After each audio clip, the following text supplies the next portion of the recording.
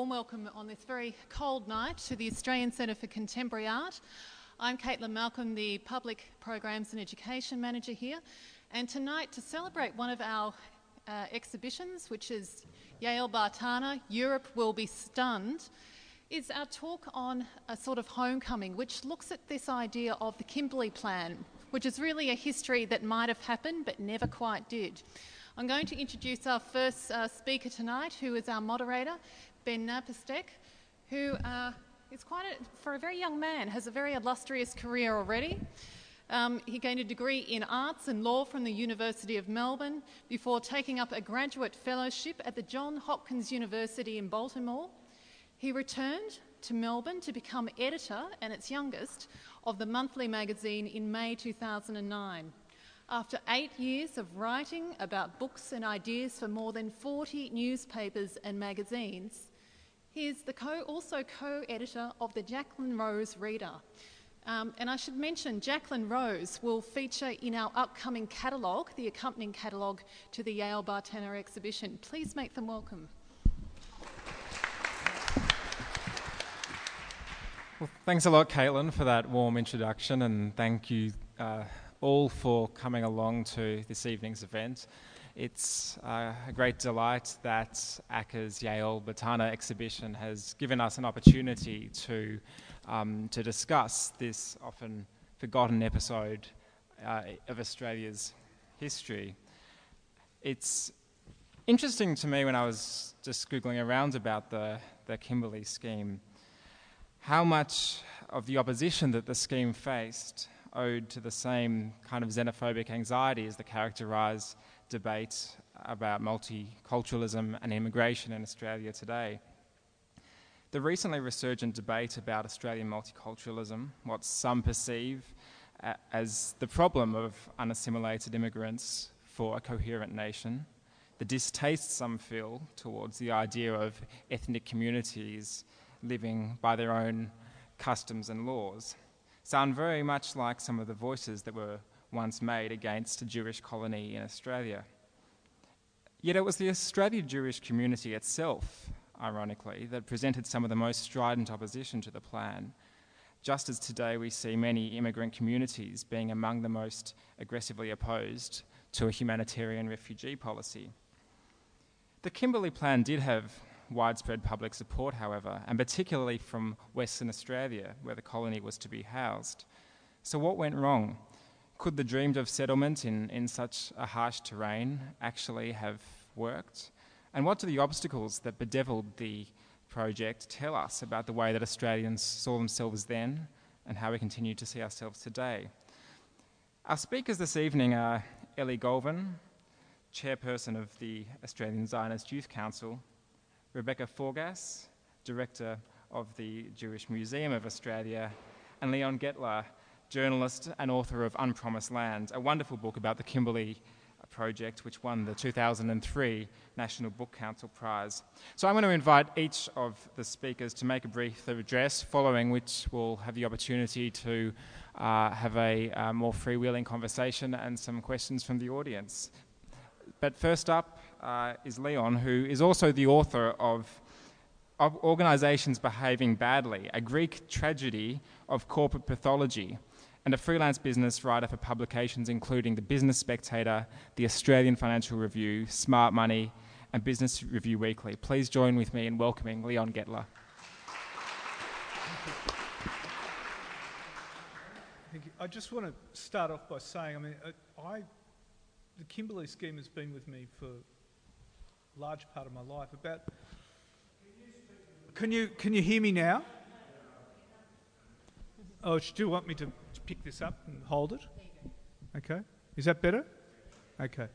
The Kimberley scheme has been with me for quite a while. I first, in fact, most of my life, I first came across it about 100 years ago when I was 19, and I was interviewing Yossel Bergner, great artist, and I said to him, "How did you come to Australia?" And because he'd spent some time here, and he told me that his father, Melachavich, had done Aliyah to Australia. His father, Melachavich, had come here to look at setting up a Jewish homeland in Australia. I was absolutely intrigued by this story.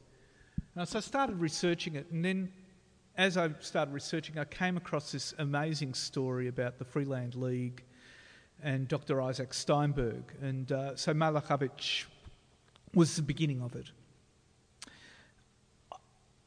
I think this story has a particular resonance with Australia because Australia is very much a country of immigrants.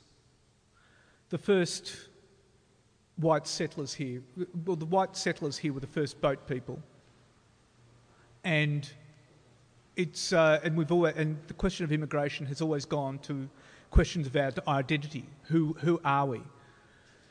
And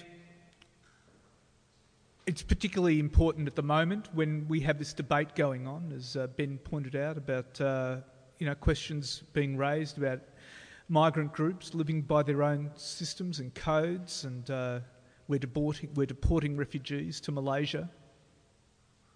It has a particular resonance now.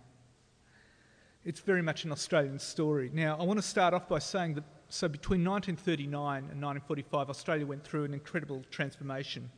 In 1939, it was an xenophobic enclave of Anglo-Celtic culture. 6 years later, it was poised on a post-war migration boom, and that was to have permanently changed the nation. World War II had a lot to do with by exposing Australia to international pressures, but a lot of it came from one man, a religious Orthodox Jew, Dr. Isaac Nachum Steinberg. Dr. Steinberg, while being an Orthodox Jew, was also in Lenin's cabinet. Incredible man. He was unstoppable. He wanted to create a Jewish homeland here. And what followed was a meeting. I could only describe it as a meeting of the exotic and the laconic. The Australians didn't know what hit them when he came here. This is a remarkable story about Australia, the Jews and a retired revolutionary. And it's a story about the intersection of character and history, and about how Australia came very close to changing the course of history by looking at establishing a Jewish settlement here. And it would have been the greatest single land development in Australian history. And just as settlers made the deserts of Israel bloom, they promised to do the same here, without any cost to the Australian taxpayer. So where does the story begin? We go back to 1903, when the British offered the Jews a homeland in Uganda. They offered it to the Zionists split, but Jews being what they are, when you get a group of them together, you'll always have dissent. And a group of them broke away and became the territorialists.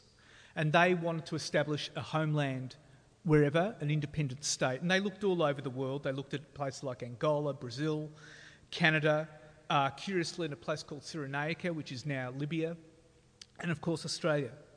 Now, support for the territorialists faded with the Balfour Declaration, but it revived with the rise of anti-Semitism in the 1930s. So in July the 26th, 1935, several Jewish groups in London formed the Freeland League for Jewish Territorial Colonisation. Now, the Freeland League was different from the early territorialists because the Freeland League this time would say they didn't want an independent state. They wanted to set up a Jewish enclave living within the confines of a nation, and they would follow that nation's laws. They didn't want an independent state. Now, Australia, and preferably that nation had to be democratic. Now, Australia, with its Westminster tradition, huge open spaces, was ideal. So what they did was that they had discussions with the then Deputy Prime Minister, Earl Page, and they also approached the Australian High Commissioner in London, but that came to nothing. Now, this concept of establishing a new Jerusalem in Australia was to resurface in 1938 through the efforts of a journalist called C.H. Chomley in London. Chomley was a big advocate for bringing the British out to Australia to settle Australia. He was a great believer. He was an Australian. He believed that Australia had to populate or perish, but he couldn't ignite the empire-building spirit of the Brits. So he decided, he wrote pieces saying, let's hand this over to the Jews because they need a place at the moment. This is in the 1930s Anti-Semitism was on the rise. The Freeland League seized on the idea and they got into a discussion with the pastoral firm Connor Doherty and Durack. The Durack family had driven cattle across the Kimberley. Now, the problem for the Durack family was the bottom had fallen out of the beef market in the 1930s. So they were desperate to offload the land. So it became quite good. Now, this was an area bigger than Belgium. It was 7 million acres for 75,000 Jewish refugees, people who would abide by the laws of Australia. They'd bring into Australia the best scientists and engineers and technicians, and it would all be bankrolled by the Freeland League. And unlike Palestine, the land was so sparsely populated and underdeveloped, there was little chance, they said, of antagonising the few people who lived there. I might add that Aborigines at that time were invisible. Aborigines never came up, okay? Now, the main stumbling block, of course, was the Commonwealth's opposition to large-scale settlements of any particular ethnic group. So Michael Durack hit on this bright idea, and he approached the Commonwealth government and he says, look, the Freeland League is actually a British organisation, because it was formed in London. He said, they're Brits. We can hand the land over to them. The Commonwealth government said, okay, fine, okay. And so the door was open. The Freeland League had its foot wedged in the door. Now, they sent their secretary, Dr. Isaac Nachum Steinberg, to sell the Australia. Now, as I said, Isaac Steinberg, at the age of 29, he was the first Commissar of Justice in Lenin's cabinet. He was a social revolutionary. As I said, he was an Orthodox Jew at the same time. He was a remarkable man. He studied his doctorate of law at Heidelberg University, specialised, his thesis was on Talmudic law, came back, joined the social revolutionaries, became an activist, went into Lenin's cabinet. In all that time, he kept kosher. He would lay his tefillin, his phylacteries every day. The story goes that Lenin's cabinet couldn't meet on Saturday because Steinberg would not attend. Okay. He was a skilled politician. He spoke 7 languages and he had a tremendous force of personality and blistering intelligence. Frankly, the Australians didn't know what was going to hit them when he came here. He got his visa, he came here, he met with the West Australian Premier John Wilcock, and he set out on a mission with a scientist, George Melville, to explore the region. They spent 3 weeks there and they came back with this vision of Jewish refugees taming the wilderness, establishing farms, secondary industries like tanning, canning fruits, vegetables, manufacturing jams, leather products, mats, bricks. They'd dam rivers and they'd create an agricultural miracle. And he assured the state government that they wouldn't have to pay for anything and they had nothing to worry about the loyalty of the refugees. And they'd follow Australian laws. And his writings at the time, I've got to talk about his writings at the time. He said, he wrote about a world where, and I quote, settlers would write Jewish poems about the kangaroo and the kookaburra. Yet their voice would be the voice of Israel and the sigh of their songs would be Jewish. Is it not clear then that in such teeming life of young and old, Jewish life would again organically arise? Folk songs, natural wit and wisdom would be born out of all this toil. Jewish happiness and sorrow, Jewish memories and dreams would be spontaneous in such a settlement. Jewish religiousness and liberal thought, the quest after the divine, the longing for justice on earth, all would thrive on Kimberley soil, just as it thrived in many lands. Now, it struck a chord with the Australian public, particularly in Western Australia, which has always had this thing about population or perish. West Australians have always been like that. And the history of Western Australia is always, it's filled with stories about how they tried to populate parts of the state, which always came to nothing. So the scheme was debated in Parliament, and it was a vigorous debate, and it really, do we have these Jews settling here? Or, how else are we going to populate? And it was summed up by one West Australian MP who got up in the Parliament at the time and he says, it boils down to one thing here. Are we going to have Jews or Japs? And Professor Walter Murdoch wrote a piece in the West Australian where he says, Israel's extremity is Australia's opportunity. The West Australian government supported it, which was extraordinary. Steinberg then approached the Australian government. The Australian government put it on hold, but in the meantime, because it was just too hard. But in the meantime, Steinberg started amassing this massive public support, this huge one-man campaign. He had people from the head of the ABC, leading businessmen, scientists, judges, the church, the entire church, all Catholic, Presbyterian, Methodist, Anglican, they all supported him, and the unions as well. The ACTU saw it as a blow in the fight against fascist ferocity. And there was widespread debate about it at the time. I mean, most of the papers, Sydney Morning Herald was all for it, the Argus was all for it. Others were, the Bulletin predictably wrote about you wouldn't want the Jews there because they would swarm into the cities, quote, even if they have to burrow under wire netting. But the most vigorous opponents of the scheme were the Jews themselves. Part of it was the Anglo-Australian Jews who were settled here and they didn't want these foreigners upsetting the apple cart. The other ones who were the most vigorous opponents were the Zionists, who saw it as siphoning away their efforts to establish a homeland in Palestine, in Israel, and also they saw the potential for the British to play a double game. That if Australia set it up, the British could play Australia off against the Zionists. And so you've already got a space. And so they launched a vigorous campaign against it. So Steinberg approached the Commonwealth government. The Commonwealth government rejected it. And eventually Steinberg went back. And what little chance there was of a Jewish colony in Australia evaporated in 1948 with the establishment of a state in Israel. Steinberg, in 1948, Steinberg died in New York 9 years later. And there are serious questions about whether the scheme would have worked or not. Maybe it would have collapsed within a generation. Would the Jews have stayed there? We don't know whether the Freeland League would have had the banking, would have had the money to bankroll it.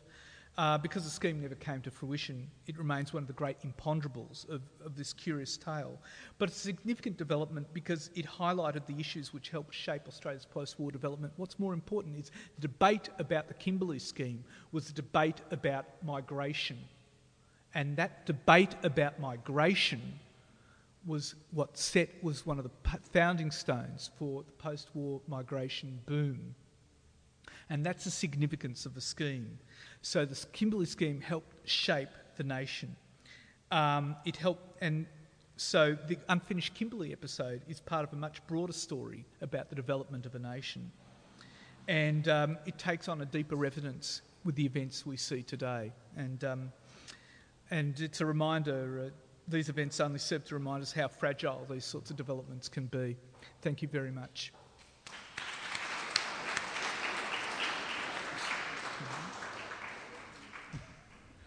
Thanks, Leon. Our next speaker is Rebecca Forgas, who has been director of the Jewish Museum since April last year. Rebecca has a master's degree in Jewish Studies from Monash University, a master's degree in Women's Studies from Oxford, as an experienced lecturer and curator. Please welcome Rebecca.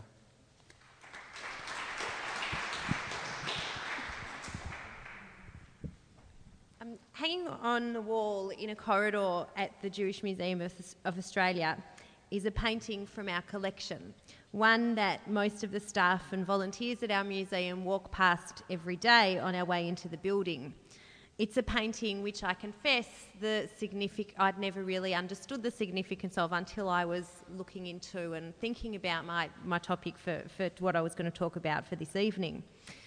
It's a painting called The Impresario by the artist Yossel Bergner, who Leon was talking about himself, who lived and worked in Melbourne from 1937 until 1948 and was a major influence on Albert Tucker, Noel Counihan, Sidney Nolan and others. The painting shows a figure in a black hat and long black coat floating high in the sky over the landscape of the Kimberley. In his hand is a sign, a white cloth with Yiddish writing that says, "The Yiddish Theatre of the Kimberley." The painting is Bergner's imaginative depiction of the real-life quest of his father, Melech Ravitch, who Leon also started telling us about, a Yiddish poet who arrived in Australia from Poland in 1933 on a mission to find a homeland for Jews in Australia. I believe he was also on a fundraising mission for Yiddish schools in Warsaw. Having witnessed the rise of Hitler and anti-Semitism in Europe, Ravitch convinced a group of Jewish businessmen and intellectuals to send him to Australia to explore the possibility of a Jewish settlement in what seemed to be the furthest and safest place in the world.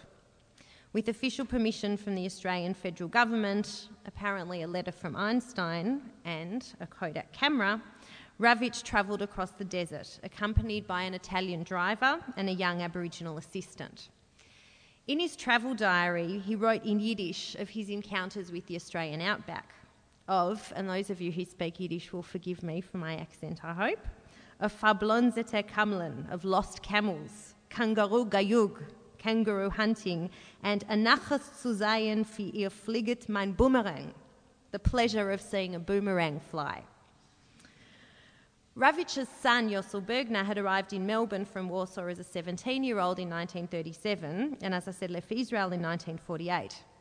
But he returned to Australia in 1990 with a remarkable series of paintings, the Kimberley Fantasy, which included this work, as a kind of homage to his father, who he described as a man driven to prove to himself that his fantasy was an impossibility. So the question that we're asking, I guess, tonight is what might have been if this Kimberley scheme had eventuated. And I guess I'm taking as my jumping off point to answer this question, this fantasy, this representation of Bergner, representing the fantasy of his father.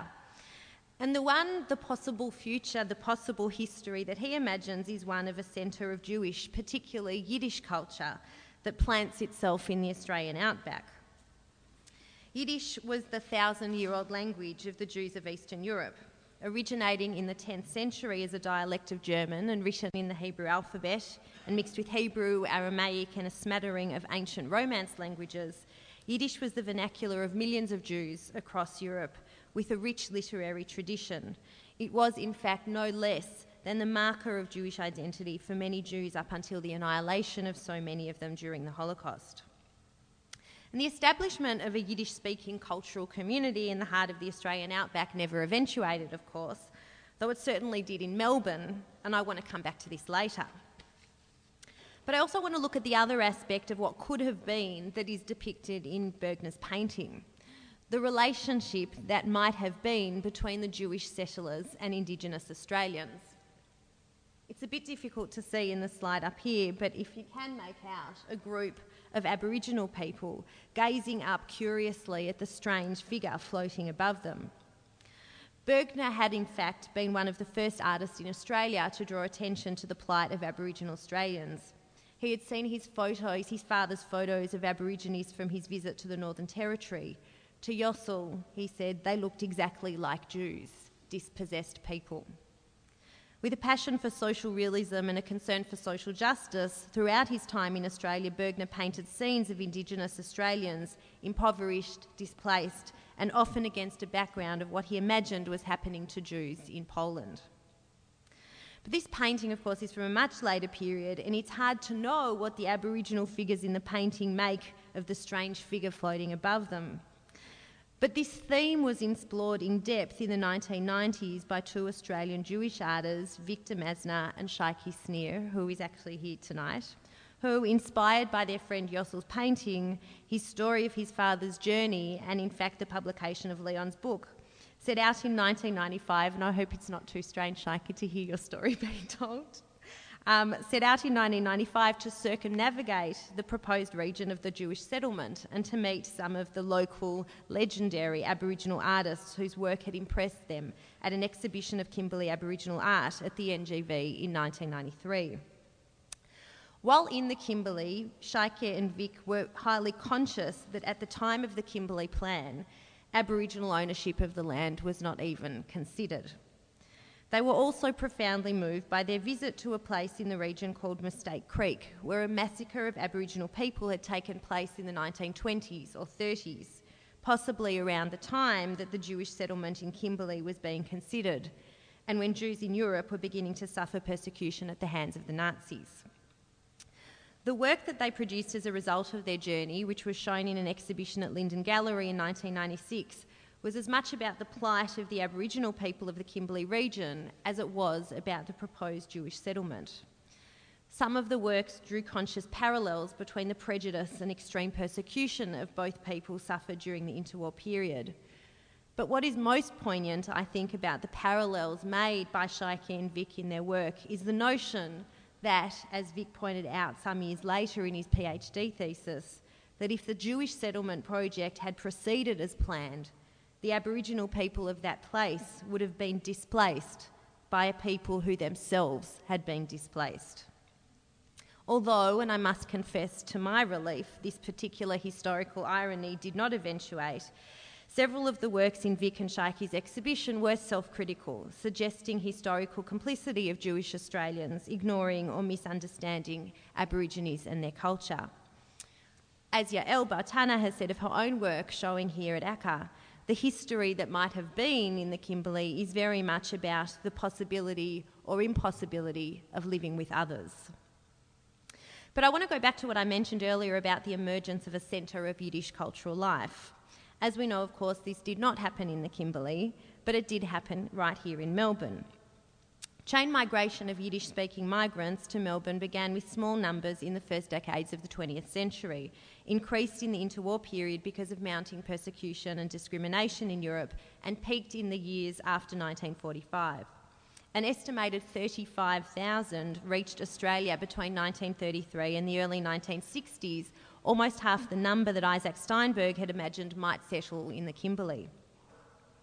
Melbourne was the destination of most Yiddish-speaking migrants to Australia. In this faraway country, they did their best to recreate much of their old way of life, and Melbourne emerged as a vibrant centre of Yiddish culture, particularly in the suburbs of Carlton and St Kilda. Kadima, the Jewish Library and Cultural Centre, was a hub of education, politics, literature and theatre. Famous Yiddish actors, directors, producers, writers and backstage technicians came to Melbourne from all corners of the Yiddish-speaking world and created a lively and vibrant Yiddish theatre culture. For almost a century, a Yiddish newspaper was published as an adjunct to the weekly Australian Jewish News, and in the same period almost 70 Yiddish books were published in Melbourne. A Yiddish day school, Shalom Aleichem College, was established in 1975 and remains to this day one of the few Yiddish day schools in the world. Yiddish-speaking migrants ran stalls at Victoria Market and cafes in St Kilda, such as the iconic Café Scheherazade, bringing Eastern European Jewish cuisine to the culinary landscape of multicultural Melbourne. As writer Arnold Zabel describes, the story of Yiddish in Melbourne is epic, with larger-than-life characters from all corners, fiery idealists, activists and dreamers, survivors and resistors, and arduous journeys from all corners of the globe. And all for Yiddish, a language of the people, a deeply expressive hybrid synthesised from centuries of wanderings, an intimate mother tongue, rich with the salt of the earth. And all of this, of course, is the subject of an exhibition that we currently have at the Jewish Museum of Australia, which is called Mama Loshen, How Yiddish Made a Home in Melbourne. And I encourage you all, of course, to come along and see it. But one of the most interesting aspects for me of the Yiddish-speaking community that came to Melbourne is that many of them came from a background strongly affiliated with the Bund, a Jewish labour movement founded in Lithuania in 1897. And I want to come back here to making the connection back to the Kimberley scheme. The Bund rested on three platforms: socialism, Doigkeit, a Yiddish word which means here-ness, a faith in Jewish life and culture in the diaspora, and Yiddish language as the language in which that culture is lived. So somewhat like the ideas of the Jewish Territorialist Organisation and the Freeland League in the early 20th century, the concept of Doigkeit, as it was brought here, of here-ness, as was brought here by the Yiddish-speaking migrants who did come to Melbourne, though not to the Kimberley, is a kind of counter-narrative to Zionism. Zionism places Israel at the centre of Jewish life and culture. To some extent, this creates a construction of Jewishness and Jewish identity that for a diaspora Jew is already always predicated on a place elsewhere. I think this is something that's very much relevant at the heart of contemporary Jewish life in Australia today, to imagine what it is and to reimagine for our future what is it to have a Jewish identity that is grounded in here-ness, in what it means to be here in Australia. The Kimberley scheme in the 1930s, a history that never was, and Yael Bartana's fictional Jewish Renaissance movement in Poland, a future that just might be, suggest alternative notions of home, place and identity that I think are highly relevant and suggestive of possibilities for the Australian Jewish diaspora and perhaps other diasporas today. Thank you.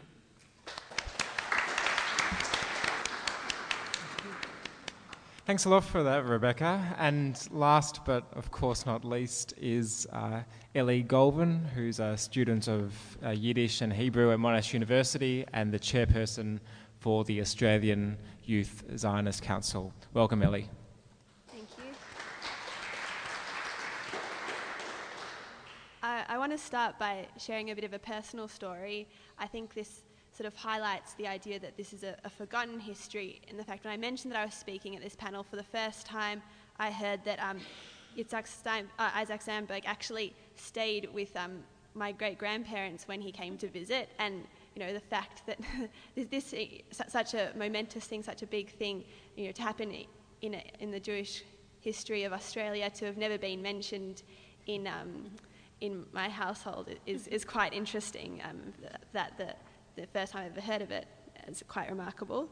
And I think I'm going to take more of a theoretical approach to looking at the question about what might have been had this Jewish utopia gone ahead, and also what the future scenarios might have been for the Jewish, for the new diaspora.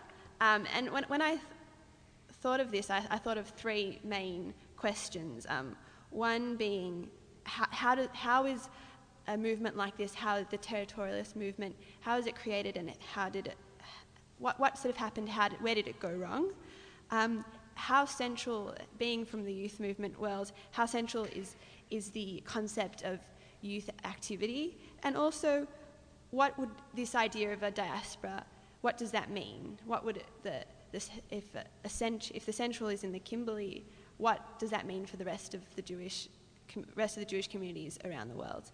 And I want to start with the idea of how is a movement created, and this is something that Leon spoke about, with the idea of who was opposing this, and how could we have sustained this idea of a Jewish autonomous region in the Kimberleys? And something I use when I teach leadership is this wonderful video on YouTube of a single man dancing in a, I think it's a swimming pool, and or a garden somewhere, and he starts dancing, and you see people walking around and looking at him funny, and then slowly two people start to join him, and they're dancing around this garden, and then 5 more people come, and 7 more people come, and slowly everybody starts to dance. And it's this real notion of the idea of leadership and creating new ideas starts from the top and filters down. And the main people is really your critical mass, and that's where you get an idea moving. And I think when we have the main, I guess, opposition of the Kimberley Plan being from the Jewish community itself is perhaps where it went wrong.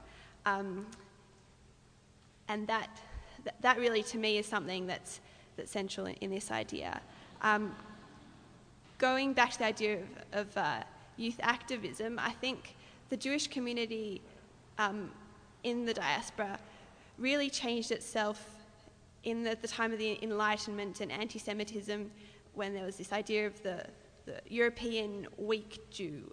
And then the ideas of Zionism and territorialism really brought out a new form of Jew, the Jew the strong Jew, who could build things, build a nation, and really, I've read stories of, my main background comes through the Zionist world. I've read stories about building Israel and doing things with your own hands and creating this new identity. And this is something that, as well as the Zionists, the territorialists wanted to do. It's not. I think that the painting Rebecca shows. Yes, we wanted to bring, a Yiddish theatre to the Kimberleys, but also we wanted to bring scientists and agriculture. This is something that wasn't really the idea of the stereotypical, I guess, shtetl Jew who, yes, was involved in agriculture, but it was more of a weak view had a weak view of themselves.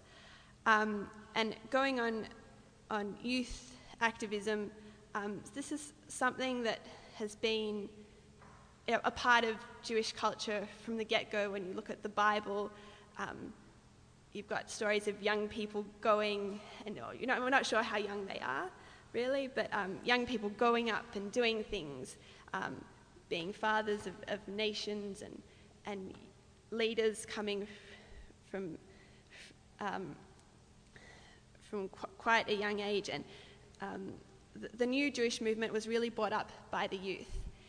And I think that this is something that would have been really prevalent in the Jewish community in the Kimberleys, and I think it's part of our community today, really, where we have lots of youth activism. We have 7 different youth movements in the Melbourne Jewish community, 6 of them Zionist, and 1 of them a Bundist youth movement, SCIF. And that really shows the diversity of our community as a community of where we are. And not only are the youth involved in being a part of our own Jewish welfare system, helping other Jews, Jewish continuity, creating fun events for ourselves, it's also about reaching out to the wider community, helping other communities in need. I've attended events with, the Sudanese community, and I think that's something that the Jewish communities are very aware. They're aware of the other as themselves. I've sort of lost my train of thought. Sorry. And so this would have rung true, I seem to think, in the Kimberley Jewish community, in that they would have, that the youth and the community itself would have been active with the people who they were living around, being aware that they're not alone in itself. And my third idea, when the question was posed to me, it was posed to me as what future scenarios might it pose for the new diaspora. And coming from the Zionist background, the word diaspora in this context I found quite troubling, because for me, this word diaspora is to do with gathering gathering of the Jewish people in the state of not necessarily the state of Israel, but the land, the historical land of the Jewish people. And this is something that's both a religious and secular notion of the historical significance of the land of Israel. And so, to me, when looking at the Kimberley Autonomous Region as a sort of central place for Jewish activity, is interesting, because it's a very Ashkenazi, a very European concept of, and it's not a unifying global Jewish concept of everyone coming together, which is what split the Zionist and the territorialist. And I think in general, there's just so many questions that this poses, and from the other speakers, I've just been completely, it's completely enlightened me as the different realities of the Jewish people and different realities of Australia. So thank you very much.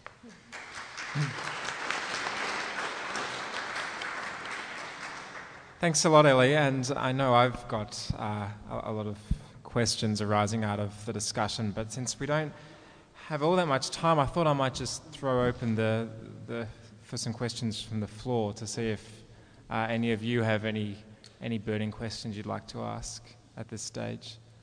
Any takers? Yeah. Do we have a roving microphone? Great.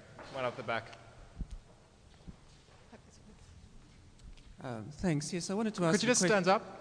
Okay, here I am. Thanks. I wanted to ask a question about the relevance of the story also to non-Jewish Australians and the particular hopes that the story of the settlement evoked at the time. I'm thinking particularly of the other end of Australia, Tasmania, where the figure of Critchley Parker saw that the settlement could create the possibility of there being a kind of a mini-Soviet state, which would have a Paris of the South. And he didn't obviously get backing for it, but at least it set in train a certain idea of another Australia at the time. I'm just wondering whether there are other similar ripples occurring then. Leon, do you want to have a go at responding to that? Critchley Parker was an interesting, fascinating character. He met Steinberg, and Critchley Parker was absolutely hell-bent on setting up a settlement similar to the Kimberley scheme in Tasmania, around Port Davey, around an area where even the most experienced bushwalkers don't go to. Critchley Parker went there by himself. I've read his diaries when he was dying. He died there. His last days were spent on aspirin. And Critchley Parker, I've always said, is the only Australian martyr who died for a Jewish cause. And I think that's quite significant. It's an extraordinary story. It's an extraordinary story, and certainly, but I think Critchley Parker was also coming from the perspective of a lot of Australians who were supporting Steinberg. It was very much a point of view of we had to populate our part of the world. Not necessarily because they were worried about the Japanese spreading down, but just because Australia was so big and yet so sparsely populated. And so visions like Critchley Parker's were part of that, certainly. Rebecca and Ellie, how successful do you think the Jewish settlers might have been in taming this incredibly wild and harsh terrain? I mean, many governments, correct me if I'm wrong, Leon, had subsidised attempts to settle the Kimberleys long before the Kimberley plan was imagined as a Jewish colony, and they all failed. So could the Jews have pulled it off? To take the words of Theodor Herzl, if you will, it is no dream. And if I think I'm going back to my knowledge of Israel, but if the Zionists can drain the swamps and have trees flourishing in the Negev, in the desert of Israel, I think it could have been a possibility. The Jews are a very resilient nation. They're a very resilient group of people. And at a time when they were looking for a place where they could build a home, I think it could have been possible. But they're also a very metropolitan people, right? I mean, what would have stopped them going to Sydney and Melbourne and Perth? I was imagining, one of the things that, Ellie says about, when I was chatting to someone about talking here tonight and saying, oh, can you just imagine all the Polish Jews in their coats coming from the Polish winter, coming to the desert and having to deal with this weird landscape. And I kind of think, well, that's actually what happened when they went to Palestine, because it was equally sort of strange and foreign, the landscape. And much of, the question that you asked then is, as Ellie said, what, they actually did. The wisdom of whether it should have been done, there's serious questions being asked from an environmental perspective now in Israel, from, the perspective of the rights of Palestinians in the land. And I think what I was talking about, and I think what Victor and Shaiki and their work said, we would have opened up the whole same can of worms, I think, had that project been successful in the Kimberley. We would have had this whole set of, I was imagining, what would be, there's been a lot of angst in the Jewish community recently about Jewish continuity. It's a perennial issue, but there's been some research undertaken at Monash University that casts very gloomy pictures about the future of the Jewish community in Australia. And I was imagining, what might that debate have been if there was a Jewish community in Kimberley today? And they would have all been throwing up their hands at all the young Jews going off to live in the big cities and no one wanting to stay around in the Kimberley anymore. So, there's all sorts of wonderful questions that are opened up about what it might have been and should perhaps never have happened is perhaps Ellie Leon was saying earlier that a lot of the most vocal opposition to the plan came from the Zionist movement. Do you think that the founding of a Jewish colony in the Kimberleys would have made the founding of an Israeli state in Palestine more difficult? I think one of the most interesting points that Leon brought up was the fact that this is, Australia being one of the colonies and the British having the mandate over Palestine, that would have been a major factor in creating the state, the modern state of Israel today. But I think that one thing that perhaps wouldn't have been a negation to the creation of the state of Israel is, and the Zionist ideals is, as I mentioned, the idea of the Kimberley and the territorialist. It's all a very European narrative, and it doesn't include the Jewish communities of the East, which were at the time in strife. And I think that the Zionists would have had backing in their sort of their need for a Jewish state as well. Leon, do you want to add anything to that, or should we take another? I've just got a comment up the back Please. here, if that's okay. Hi, my name's Caroline. Should we stand up? Thanks. Caroline Fry. Just making a comment. This was not that colony in the Kimberley was probably not the first weird utopic colony that had been set up in Australia, because there was one similar, but not Jewish, in Mildura that was set up as a colony by the Chaffee brothers, and they brought out, it was advertised around the world to bring out, it was a utopic vision for a new, wasn't aligned to Victoria or New South Wales, it was pre-federation, and that drew out people from all around the world to set up this weird vision of sort of like almost like a socialist state up in Mildura. And I know this because my forebears were lured out from England to set up the first, it was one of the churches up there, but it failed. Are any of you familiar with the Mildura colony? The whole thing failed, but there was obviously something in the air about setting up these utopic colonies in Australia, and it wasn't the first, so... I just want to say, I mean, that was all fitted in with the mood at the time. Yeah. I keep coming back to that, you know, there was a real feeling here that we had to populate this world. I mean, Australia today only has 22 million. And, you know, Australia's a lot bigger than what it was then. Now, Australia only has a population the size of Calcutta. And, but it's a lot bigger than what it was then. And people were and all the debates at the time, when you read the newspaper accounts and debates in Parliament at the time, were all about how the hell do we populate this country? You know, we're vulnerable. We need development. And, and so you would have all these schemes coming up. You had a whole lot of numerous other schemes in Western Australia like that, which came to nothing, where they would bring out British migrants into the hard fields of Western Australia, and all the British migrants died because they couldn't cope. I mean, it was really difficult. It was really difficult. Do we have any other questions? Perhaps down the front. Caitlin, can we have a mic down the front? We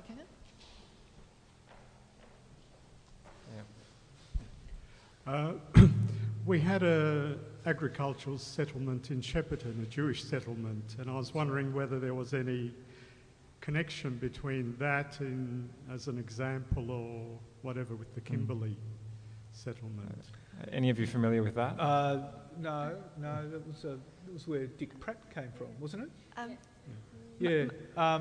No, there wasn't. There was no connection there. Yeah. My grandparents actually met on that settlement in Shepparton.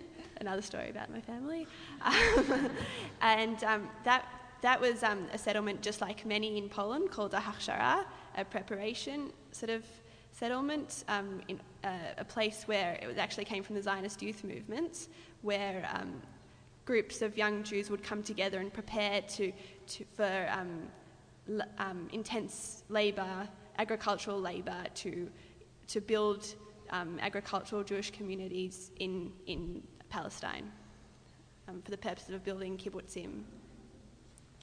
Another question?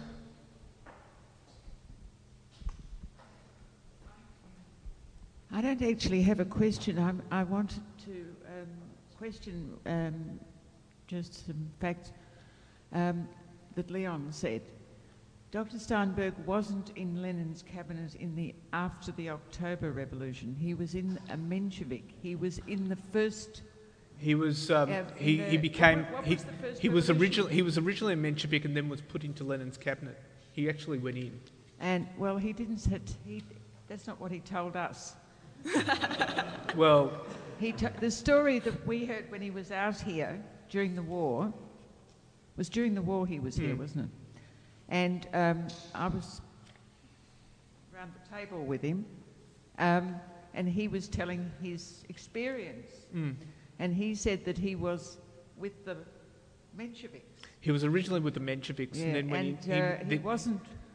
After October, he didn't serve in the. He went in briefly, and then there was a falling out between the Social Revolutionaries and the Bolsheviks. Yeah. And so he kind of went from one to the next, but briefly. Okay, we probably have time for one more question or comment. Yes, of course, you're down the back. All right.